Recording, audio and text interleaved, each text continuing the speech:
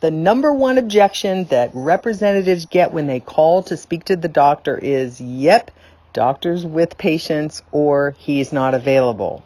It's important that you know that this isn't an objection. It's the way a dental office successfully operates. Look, the dentist is the number one value contributor to a dental office.